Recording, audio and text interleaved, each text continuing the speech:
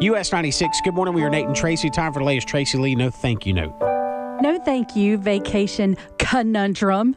I said quinundrum just a second ago, and Nate laughed at me, so I'm making sure that's right. No, I did not laugh at you. I just flat out laughed. I looked at you. And laughed. I don't recall laughing. That's a whole nother no thank you note.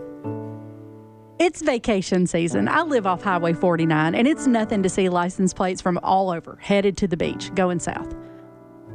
But can we have a real conversation about vacations for just a second? Let's talk about vacation anxiety.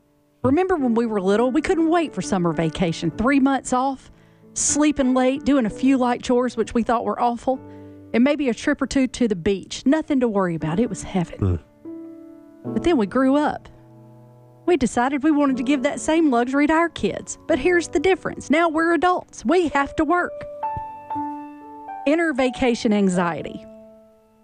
Vacation anxiety comes in two forms. Number one, work anxiety. This happens when you have to work harder before and after the vacation, wearing yourself out and making you wonder if it's even worth it. Am I the only one that does this?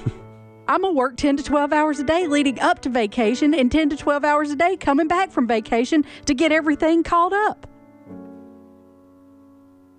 And then I stress myself out more thinking, what if I don't make it back from this vacation and somebody has to go through my desk?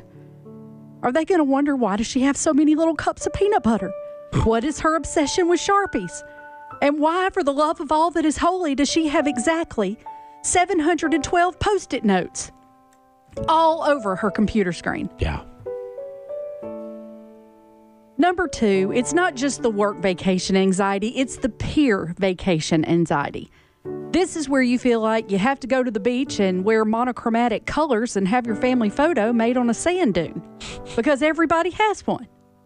Who started this trend? Now, don't get me wrong, the pictures are beautiful and it's cool to have them, but having to document everything on social media is exhausting on your vacation. Yeah.